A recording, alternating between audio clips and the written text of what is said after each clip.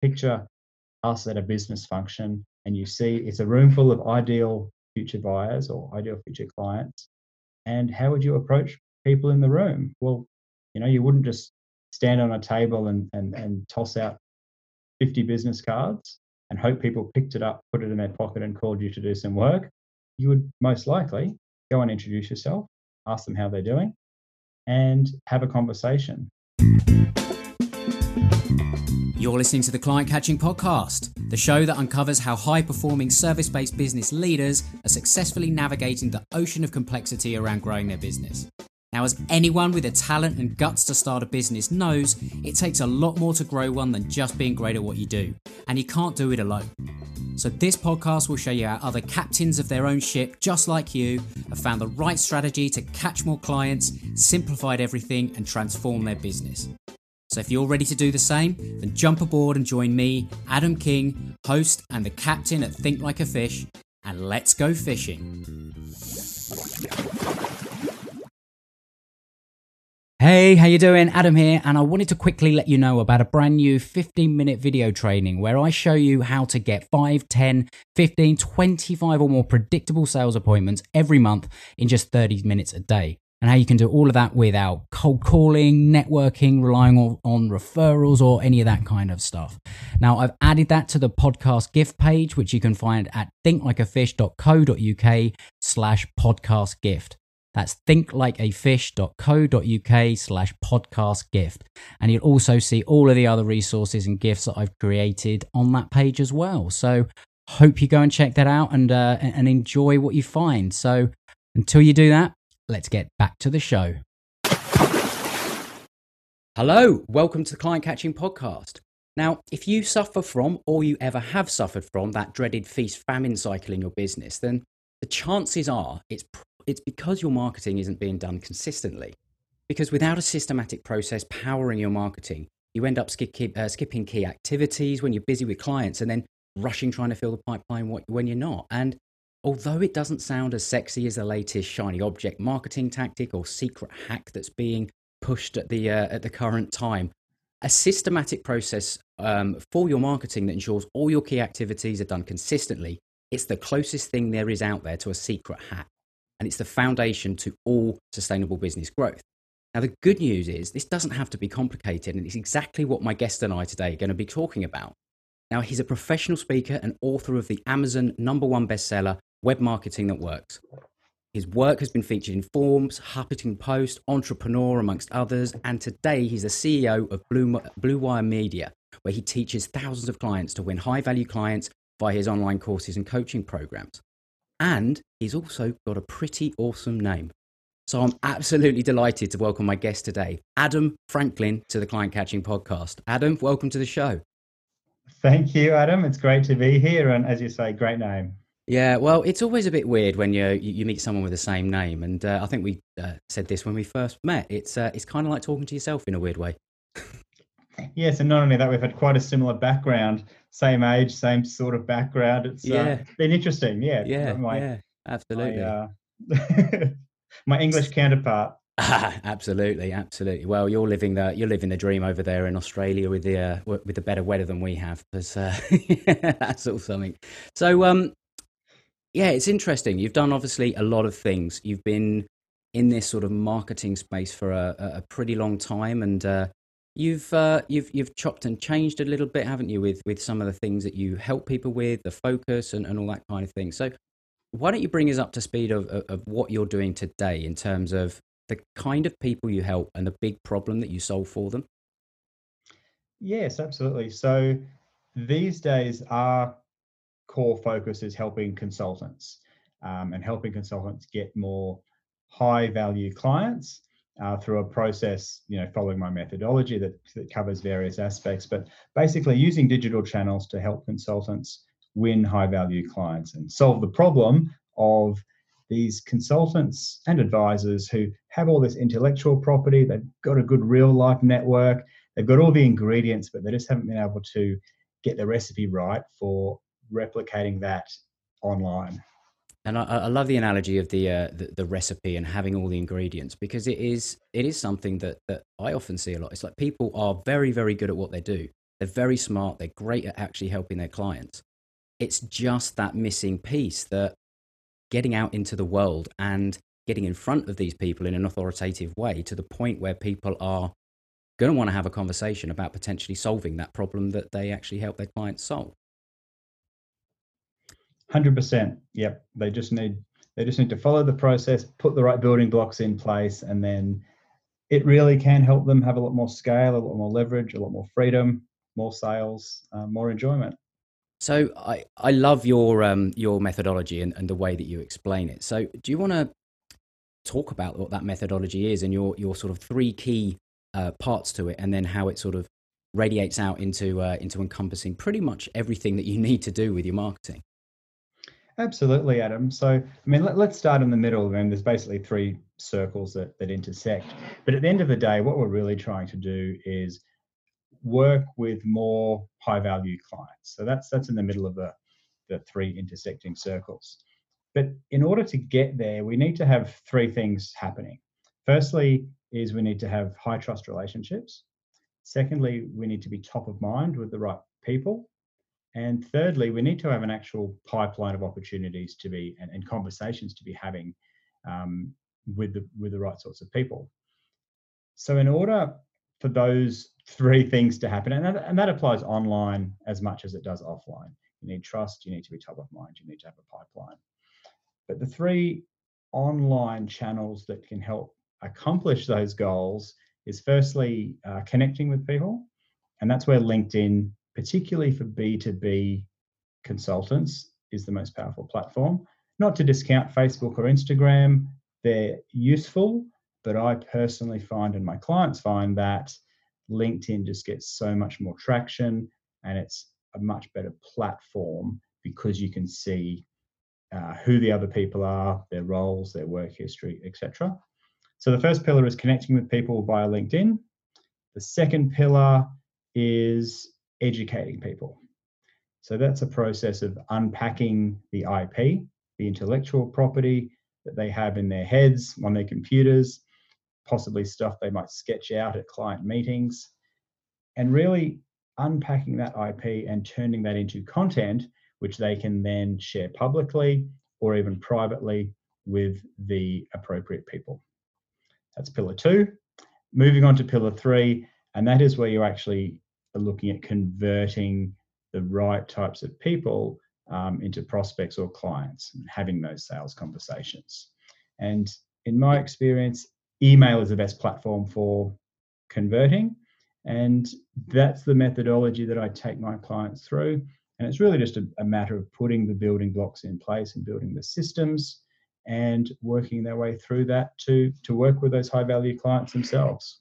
And I love the simplicity that's involved in that as well, because I think a lot of the time we think that there is an overcomplicated way of doing something, and if it's not difficult, then surely it's not necessarily going to work. But really, it's how human beings interact, and you've encompassed that in a model and a system. And it's not all around automation, is it necessarily? It's using certain softwares and technologies like LinkedIn as an online platform, using email and all that kind of thing. But I think when people hear systems a lot of the time, they're thinking, oh my God, I've got to get all this software and automation and all that kind of thing. But the way that you show people how to do it, it's not reliant on that, is it? Not at all. I love automation and I hate automation. So I guess let me draw the line in the sand of the way I see it. You know, automation can be fantastic for heavy lifting, like, you know, you're not going to send 1,000 emails one by one. You're going to send that as a broadcast email through Infusionsoft or MailChimp or whatever else. So that stuff I love. Same goes for lead nurturing autoresponder emails. So when someone drops into your marketing ecosystem, you know that they're going to be drip fed certain emails in a certain sequence at certain times. That stuff I love. But when it comes to relationships, when it comes to human interactions, I don't believe in the automation, particularly on LinkedIn. I mean, one, it's against LinkedIn's terms and conditions, but secondly, it's the relationships. You can't automate those things, and nor should you. So I'm a big believer in personal messages, researching the person you're about to contact, interacting with them yourself, and not hiring virtual assistants or getting software to do that for you. Because I believe there's two things that you shouldn't outsource or automate, and that is the relationship side of things and the thought leadership side of things. It's got to be your relationships and the stuff that you know that you can share. A lot of other stuff can be automated and assisted by VAs, but really they're the two things that the consultant or the business owner should be doing themselves. Yeah, I heard the term. I think it was Russell Brunson that said something like you should never you can't outsource your lovemaking, and it's the same in a way with with building relationships, business wise and all that kind of thing. It's you can't take the person out of a relationship, so don't necessarily don't try. It's about being personal, one on one, and the kind of people that you work with, they're not going after mass market anyway, so they don't need hundreds and hundreds and hundreds of clients. They need a select few, because that's who they work with. They focus on solving a problem for a specific type of client. And yeah, they don't need that approach, which is being touted of the, chuck 1 million people in the top using Facebook ads and wait for your funnel to sort of, spit people out at the bottom. It's you end up with a very different type of client that way as well. And the relationship side of it, it's massive. So have you got an example of maybe somebody that you've worked with recently that has sort of gone through your process and what they look like, how things were before and then how things were after sort of adopting this methodology? Well, a lot of my clients come to me with a LinkedIn profile, but essentially dormant. And so what they actually have to work with is typically a reasonable number of connections, but they haven't really contacted any of them ever, and often not posted any content publicly either.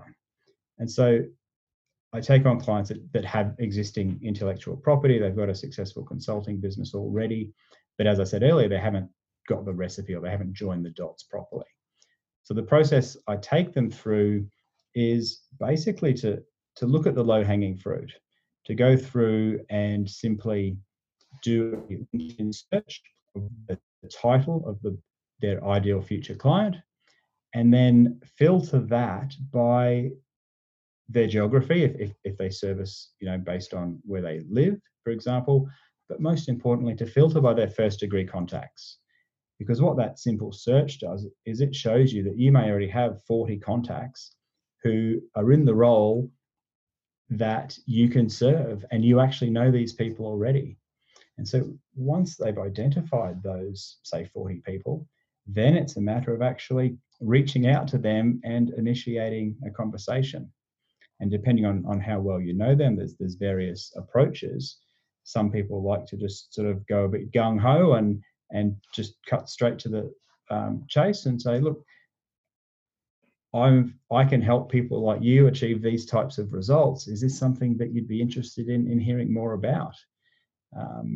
Or it might be a more sort of slow and steady approach where we're basically trying to take people through the know, like, trust, raise your hand, and have a sales conversation process. So it could be as much as 5 messages to nurture them along that journey.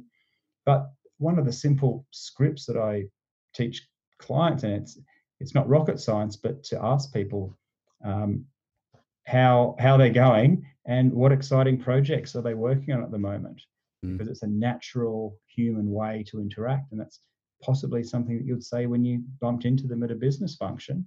Yeah, it's just starting conversations, isn't it? It's opening a conversation that may or may not sort of lead to doing business or even some form of collaboration over time. And that's why you can't automate or this kind of thing, because each of those are going to be slightly different. Each person is then going to reply in a slightly different way, and it's not the magic button, just push and wait for clients to come through your door. But it is incredibly effective because you are dealing with human beings on a one-to-one level, and that's a big. Do you find that the reason why a lot of what you do works so well is because people are actually pushing back against that mass automation, the mass broadcast, all that kind of thing, and actually people crave a little bit of one-to-one connection?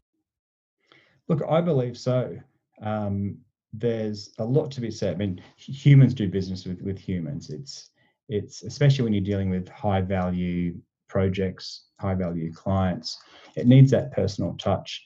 And the thing is, if they're first degree contacts, you know them somehow, or they know you somehow, and so it's only you and the other person that knows specific things about what's happened in the past. And so to simply mention something like, "Oh, I can't believe it's been maybe 7 years since we saw each other in London," a VA or other people or software can't possibly know that. Yeah. And so to drop something like that in the messaging sequence is so powerful, because it's obvious that the other person, to the recipient, that you remember them, that that's something only you two could know. So it is personal. And when I take clients through this process, what I find is that, they might send out 100 messages. It reconnects them with people in their network, and from that, very often they may have 10 or 15, 20 interested people, which may go on to be 2, 3, or 4 business engagements, just simply from people that are right under their nose, like literally in their first degree contact list. And that's the easiest place to start, and often that will bear fruit.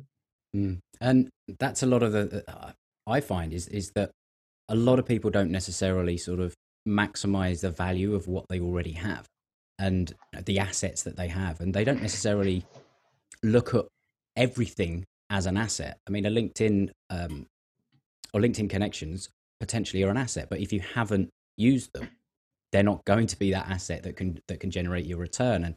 And I think that's why it's quite easy to be seduced by other things, because they promise it to be quicker or easier or something like that. Whereas actually, you can go with what you already have. It's not all about the channel either, is it? LinkedIn is one thing. You could have an email list that you haven't spoken to. You could do a similar thing with a client list that is, or past client list that you haven't spoken to for a while. And I'm always amazed to find how many people haven't reconnected with past clients for quite a while. Baffles me sometimes, but it's, I guess, because you're constantly sort of chasing the next thing, or bringing more more leads, more more. It's like we are conditioned to think more is better, whereas simple, systematic can often have a much better a better return. So what is it that, or are there any sort of mistakes that you see people making specifically around LinkedIn and bad practices, and what people would be best to do instead? Absolutely. So, I mean, we've all received those direct messages or connection requests from people that, as soon, either they put the pitch in the connection request, or as soon as you connect, they do a copy and paste message saying that they can help you with a whole list of everything. Book in a time, and they're assuming that you want to talk to them. They're being very presumptive, and that's bad, because it's sort of like a spray and pray approach, which I don't think works very well.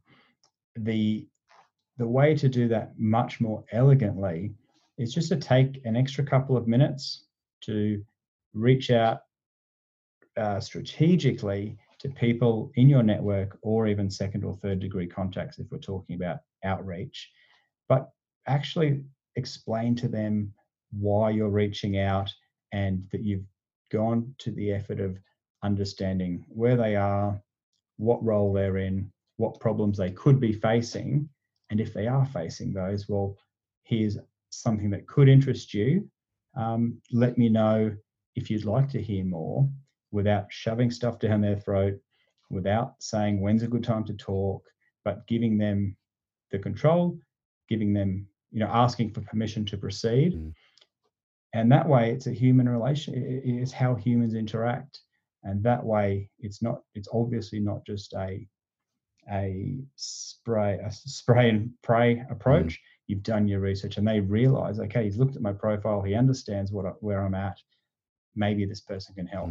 So it doesn't seem like a huge difference, but the impact that it has to take that extra few minutes to do your research and do a proper outreach message is huge. Well, it's often the subtleties that make the difference in all human relationships, isn't it? And I guess what that shows, it's respect. It's respect for the other person. It's respect for their time. It's respect for, yeah, as you say, asking the permission, and it's not sort of forcing yourself, because nobody likes that.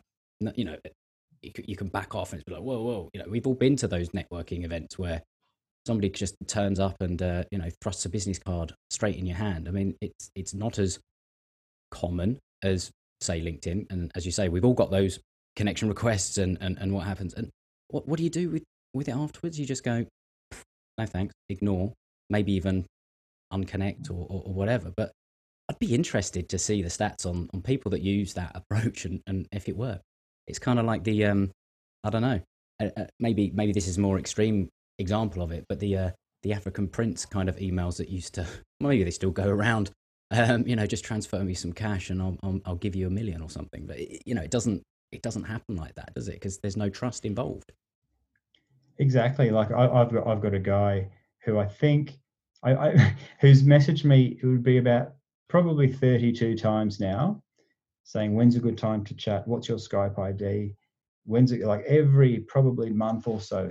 He started writing to me in 2017, and I went back to all the messages and I realized, I thought, why is this person messaging me so often when I've said no and I haven't responded to 31 consecutive messages. But I actually made the mistake. He wished me happy birthday. And I wrote back and said, thanks. And that little sort of interaction has prompted him to go, all right, this guy responds. I'm just going to, badger him to death until he succumbs and maybe joins me for a call. And I haven't. And I'm not warming to him anymore after, 32 messages than I was when I originally said I wasn't, So I mean, it is. I know that that approach doesn't there's work. that whole sort of thing. You know, you need a certain amount of touch points before someone can, know you, like you, trust you. But that's going a little bit far if you haven't had, any further response. And yeah, what does that do for your brand? What does that do for? Because you're telling this story. I mean, you're not obviously saying who it is, but that kind of thing. He must be doing it to a number of other people, and maybe they're talking about it and all that kind of thing. And that ripple effect can, the negative ripple effect from doing this sort of thing wrong can be just as detrimental to your business as I don't know, just slapping someone in the face. I don't know. It feels like that, doesn't it? When somebody behaves in that way. Look, I think if that's people's approach, they're better off doing nothing and not eroding trust and just staying at, zero trust rather than negative trust. But people do it. And I think that's why a lot of people are a bit hesitant about LinkedIn, because they say, look, I just get spammed on that platform. I don't want to be that person that annoys people. So they don't know what to do or what to say, and they're paralyzed by fear because they don't want to come across too pushy or salesy or like those people we've just spoken about. And I like it when people come to me with those objections, because I can say, look, let's just picture us at a business function, and you see it's a room full of ideal future buyers or ideal future clients. And how would you approach people in the room? Well, you wouldn't just stand on a table and toss out 50 business cards and hope people picked it up, put it in their pocket and called you to do some work. You would most likely go and introduce yourself, ask them how they're doing, and have a conversation. And that's the exact same approach they need to do online, especially on LinkedIn. Yeah, absolutely. And it's crazy, isn't it, how the rules of sort of common human decency and courtesy seem to go out the window sometimes when you can almost hide behind a computer screen. It's it always fascinates me, that sort of aspect of how social media and the digital world has changed the way we sort of interact and think. I think it's fascinating, to be honest.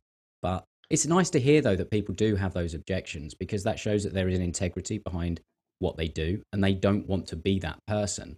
They genuinely have that desire to actually help people and approach them in a professional manner and all that kind of thing. But yeah, I can imagine that if you're only on the receiving end of that kind of thing, you don't really understand a different way of doing it. But that in itself is a way to stand out. It's a way to be different. Yeah, that's right. It totally is, and just to take that human approach is is so important. But also to the point you made, people can with social media sort of hide behind the computer screen, and it's less to me being personal and human has an element of being quite confronting because if you are being human and sincere and authentic, if you get rejected or if you don't hear back from somebody, that can kind of hurt our feelings or hurt our ego or damage our enthusiasm. And so I think that's potentially potentially why people sometimes just gravitate to the ads. Mm, It's no real personal contact, so there's less chance of rejection. So I think I get it from that mm, psychological point of view.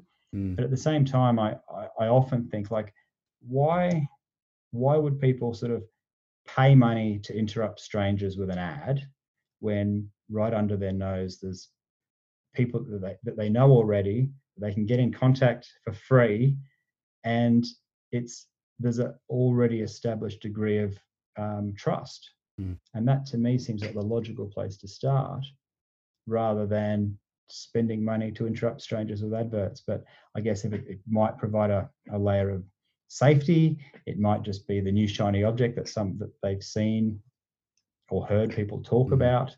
But no, I always guide people mm. to the human side, to the relationships and the people ideally they know already.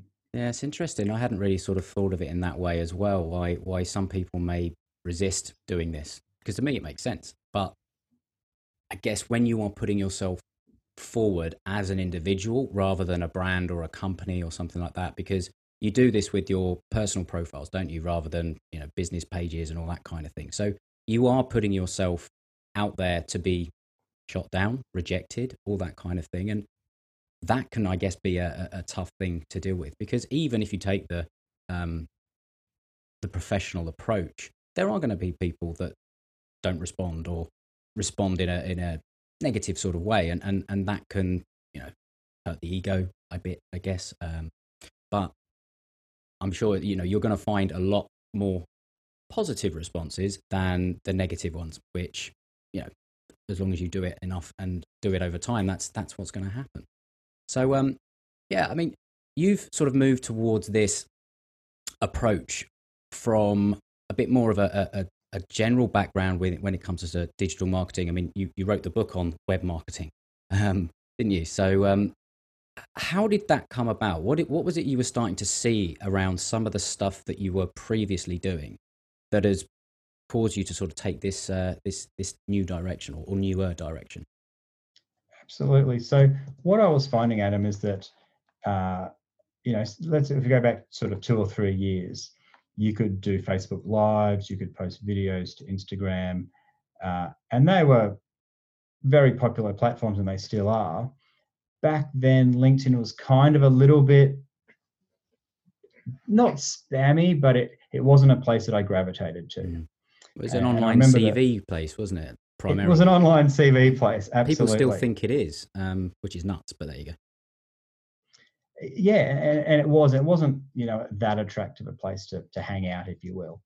But what the turning point was for me was when LinkedIn let you publish videos natively to the platform. And it was a few years ago now, and because I was posting regular videos to Facebook and Instagram, I decided to take one of the videos that I had and pop it onto LinkedIn. And what I found was that the videos that I'd put on Facebook and Instagram, this particular one my very first one, the equivalent video, the identical video on Facebook, had, I think, about 800 or 900 views. The same video on Instagram had 400 views. And I put it onto LinkedIn and it had 3,000 views. And that was all free, organic. There was no paid ads. And I thought, wow, LinkedIn's I've got 300 views and significantly more comments on that video on LinkedIn. I thought there's something going on here. And not only that, the people that liked it and commented, I could then click on their profile. I could connect with them if I wasn't already. I could see where they were located. I could see their job title, their company, and I could engage them in conversations if I decided to. And I thought that was really, really powerful. And it was around that time when you could publish videos natively to LinkedIn that LinkedIn really sort of transformed into a content publishing platform rather than that CV platform. Mm. And I think that was a huge turning point for me personally, but for the platform to have content publishers on there and a real sort of go-to business content destination. Mm. And I know you don't have the inside track on LinkedIn, but how long do you see this sort of being the case with LinkedIn? Have you seen any changes in trends when it comes to things like video reach or post reach or anything like that that is different from that sort of turning point for you? Look, I have for a while there. Videos particularly got a tremendous amount of traction in the early days, which is only a couple of years ago from the time of recording here.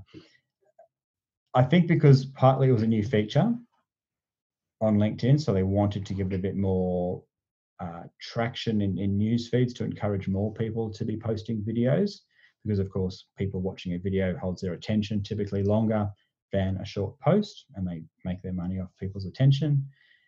So videos did have a really, and they still do. They still get a lot of traction, but possibly not as much as maybe a year ago. Mm. The second thing I've noticed along these lines is that, well, any new feature is likely to get more traction. So recently LinkedIn allowed us to post documents. So you could put a PDF up there and it would share it in people's news feeds. And because it's new, I am still finding that document posts are getting, many, many thousands of views, Mm.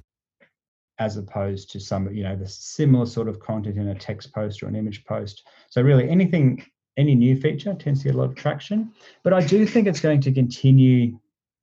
See, the thing with LinkedIn is that only, I think, less than 0.5% of people post anything publicly, which means there's a lot of people on the platform and only a very small percentage of people who are publishing. Mm. And I think compared to, say, Facebook or Instagram, they're more social media platforms, and everybody's pretty comfortable taking a photo of their friends, of themselves at a beach or their lunch, because it's not as confronting as, say, LinkedIn, where you're kind of there with your work hat on, Mm. your name, your company, your role.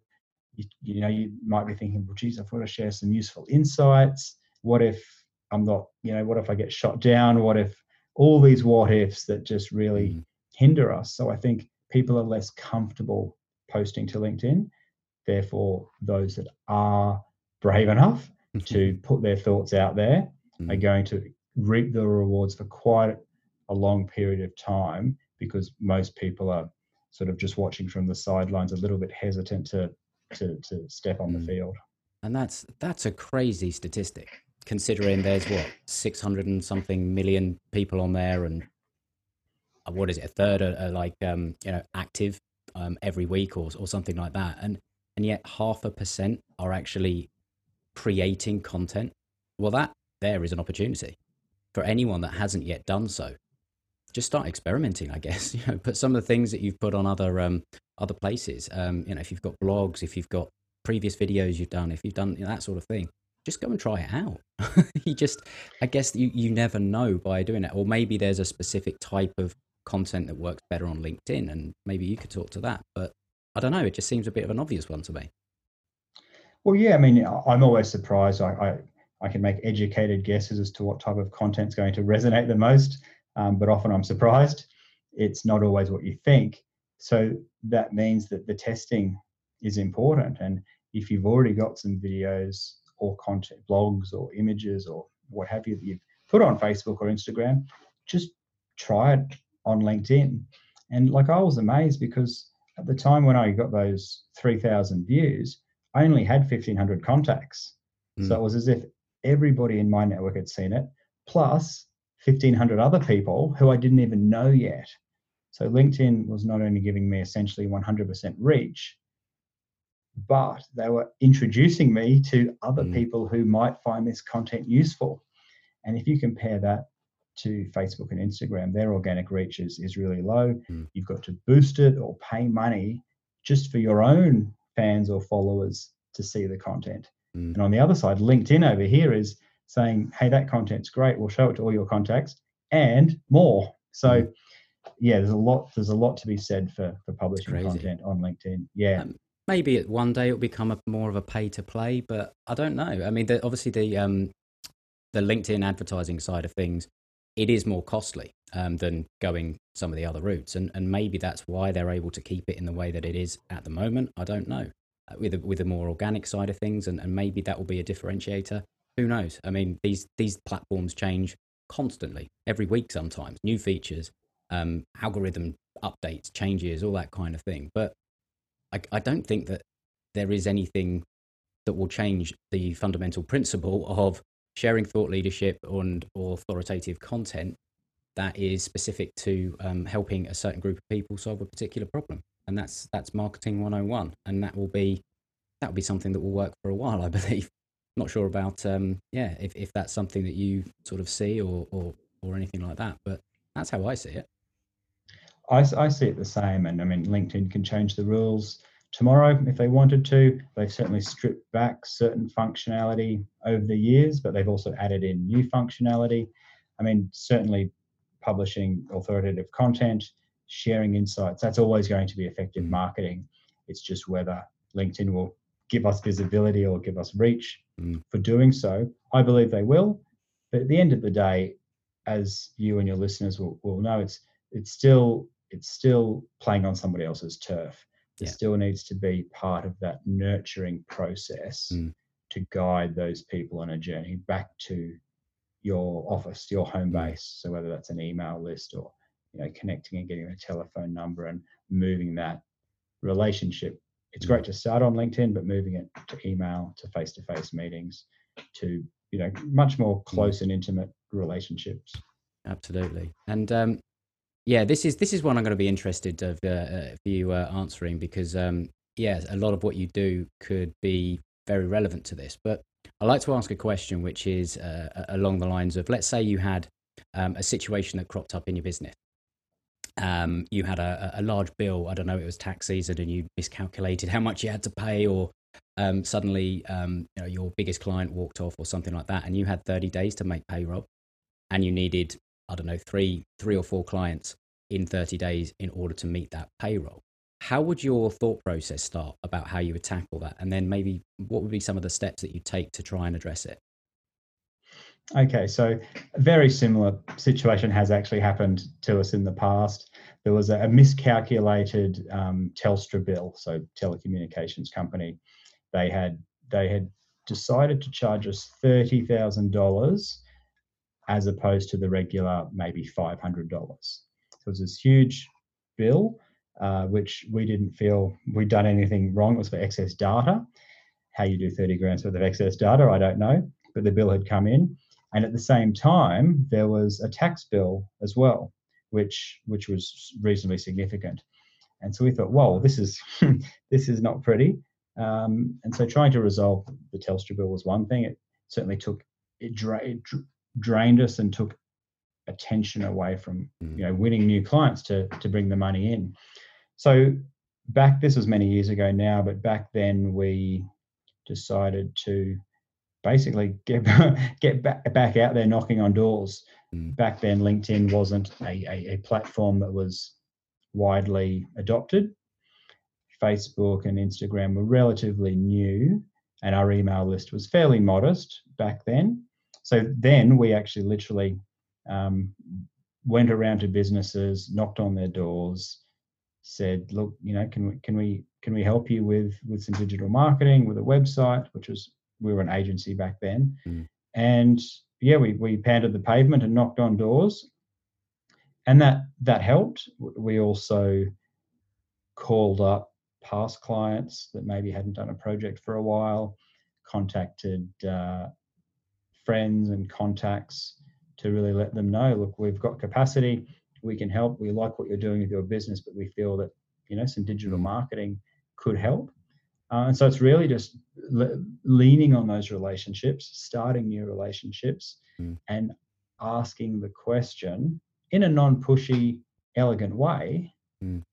But really, that's what it comes down to. You've got to hit the phones or message people or knock on their door or invite them to lunch and say, look, here's the situation.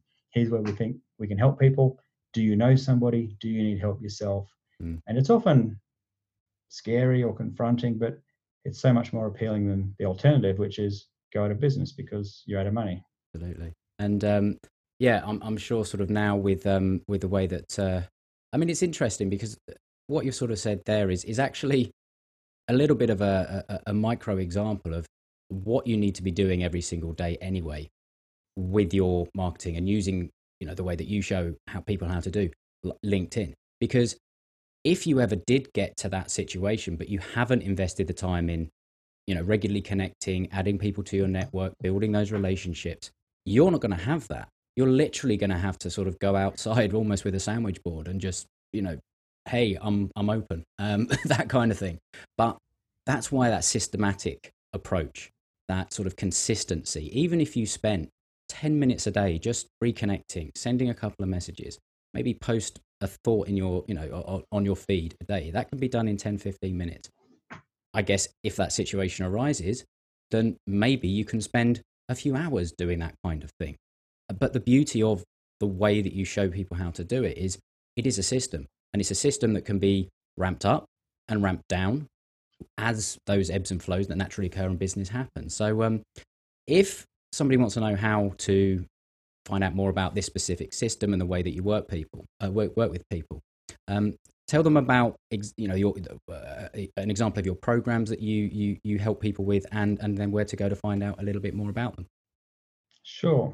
So I pride myself on releasing a whole bunch of free marketing templates. So if you're just starting out, head to bluewiremedia.com.au, and I'm sure the link will be down below somewhere. Absolutely.